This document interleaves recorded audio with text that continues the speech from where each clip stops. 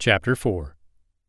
It wasn't until 1 o'clock in the afternoon when Mariah became aware of Casey moving around in his bedroom. She heard the sound of the toilet flushing and then the shower running, and she began to pace the kitchen floor. Since she'd waited this long to talk to him, she guessed she could wait a little longer. Once he finished washing up, she would advise him he had to leave and find another place to stay. As she straightened up the already tidy kitchen, she tried to think of how she could kick him out without sounding as rude as she'd been earlier. Undoubtedly, he wasn't a man who would willingly take orders from her, so she would have to try and charm him. After she'd recovered from his appearance and subsequent disappearance during the middle of the night, she'd gone back to the master bedroom she was using and threw on a pair of sweatpants with a matching zip-up jacket. Then, about an hour ago, she jumped in the shower and redressed into a large red T-shirt which covered the gun she'd tucked into the back of the waistband of her jeans, and a pair of sneakers. Her long hair was up in a loose ponytail, and her face was devoid of makeup. She'd almost put on her usual eyeliner and blush, but then reminded herself she wasn't trying to attract Casey. In fact, she wanted to do the opposite. She wanted him out of there as soon as possible so she could get some much-needed sleep. And then she would be able to plan her next move. Mariah jumped a little as Casey's bedroom door swung open without warning. While daydreaming, she hadn't realized the shower had stopped. Turning her back to the counter, she waited as he came down the hallway and entered the tiny kitchen off the main living room. If she had thought the room wasn't that big before, it got even smaller as the mountainous man filled it. His wet hair was gleaming from the shower, and his face was now cleanly shaven. She'd thought he would look less intimidating without the scruff, but realized that wasn't the case. Just the man's presence was nerve-wracking, as her body had an unwanted response to him. Moisture pooled between her legs, and her nipples hardened, forcing her to cross her arms over them. He donned another snug T-shirt, this one was gray, and replaced his cargo pants with a pair of faded jeans, which were molded to his body in all the right places. He was barefoot, and for a split second, Mariah wondered why she'd never noticed before that a man's feet could be sexy. She tore her eyes away from him, horrified at the direction her thoughts had taken. Casey barely glanced at her as he went straight to the cabinet above the coffee maker and grabbed a large mug. Her eyes flicked back to him and roamed over his broad shoulders and strong back. She tried her damnedest to keep her gaze above his waist, but wasn't successful. Damn, he had a beautiful ass. He poured himself some coffee before returning the glass pot to its holder, then pivoted to lean his hips against the counter and crossed his ankles. And since she had been staring at his ass, she was now staring at his groin and the large bulge behind the denim. Blushing, she turned away and tried to busy herself by wiping down the spotless table for two. Taking a large gulp of the brew, he grimaced and said his first words of the day to her. "How the hell do you drink this stuff? It's awful." Keeping her eyes averted, Mariah shrugged as she brushed invisible crumbs into her waiting hand. "Well, it's been sitting there since 2 a.m. Casey dumped the coffee from both the mug and carafe down the sink and set about making a new pot.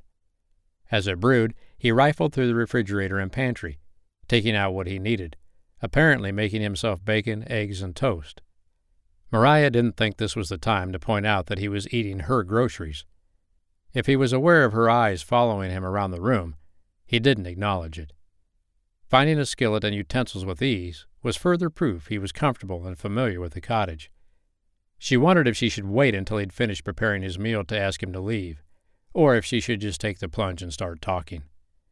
With his back to her as he placed several slices of bacon into a skillet on the stove, Casey put her dilemma on hold. "Are you hungry?" She cleared her throat. No thanks. I ate earlier." He grunted in response and kept his eyes on his cooking. "So, do you have a name?" Mariah hesitated a moment before making sure she gave him the fake name she had been using for the past few weeks. She would be changing it again after she left Whisper anyway, and his uncle already knew her by the alias. "Mara Jennings." Removing the bacon and adding 4 eggs to the skillet, he then popped 2 pieces of bread into the nearby toaster. "Well, Mara Jennings, why don't you tell me about yourself, She stared at him, wary of his questions. "Like what?" "Oh, I don't know. Like how come you're renting my uncle's place, and why you threatened to shoot me with a 9mm last night?" He still didn't turn around, and Mariah continued to stare at his muscular back while trying to think of an answer he would accept. "A single woman can never be too careful. The gun is for protection. You never know when some lunatic is going to break in at 2 o'clock in the morning."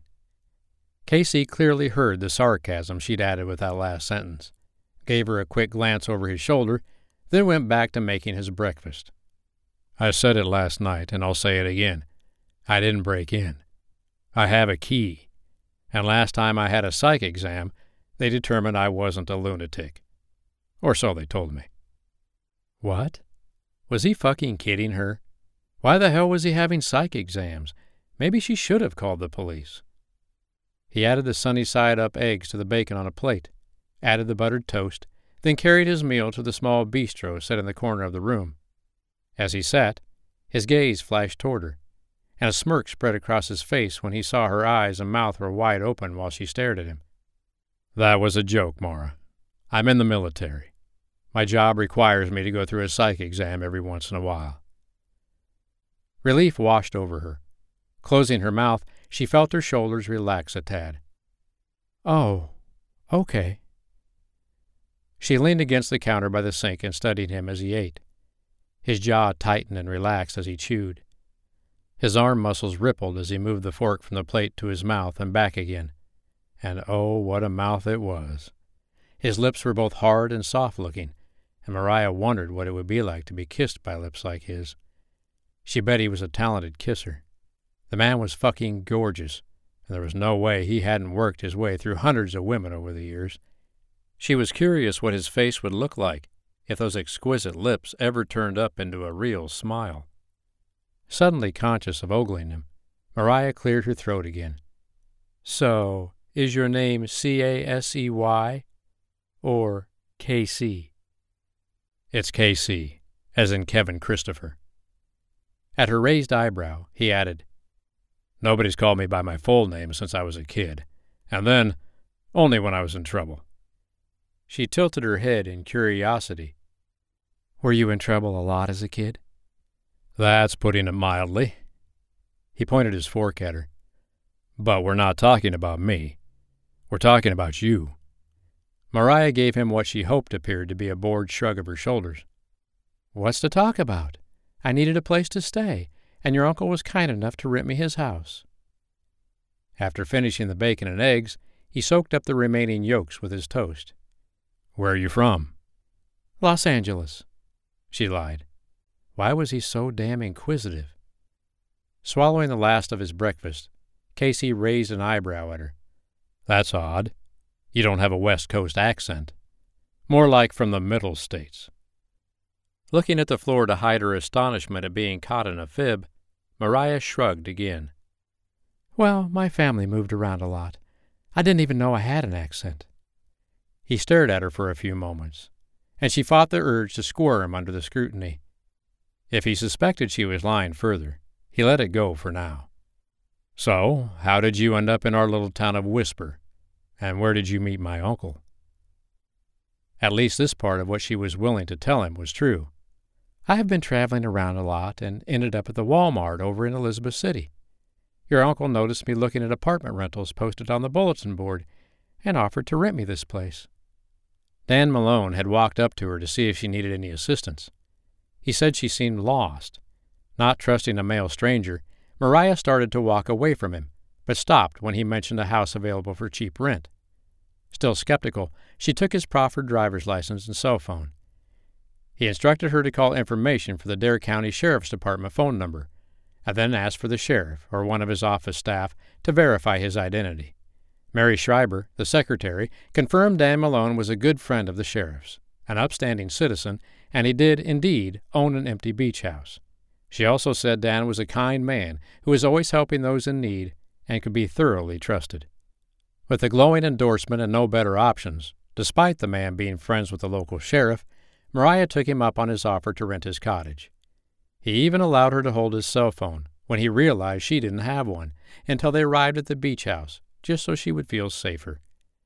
Mariah knew she was crazy to trust someone she didn't know, but there was something in Dan Malone's soft brown eyes that convinced her he was one of the good guys in life, and Lord knew she hadn't met many of them.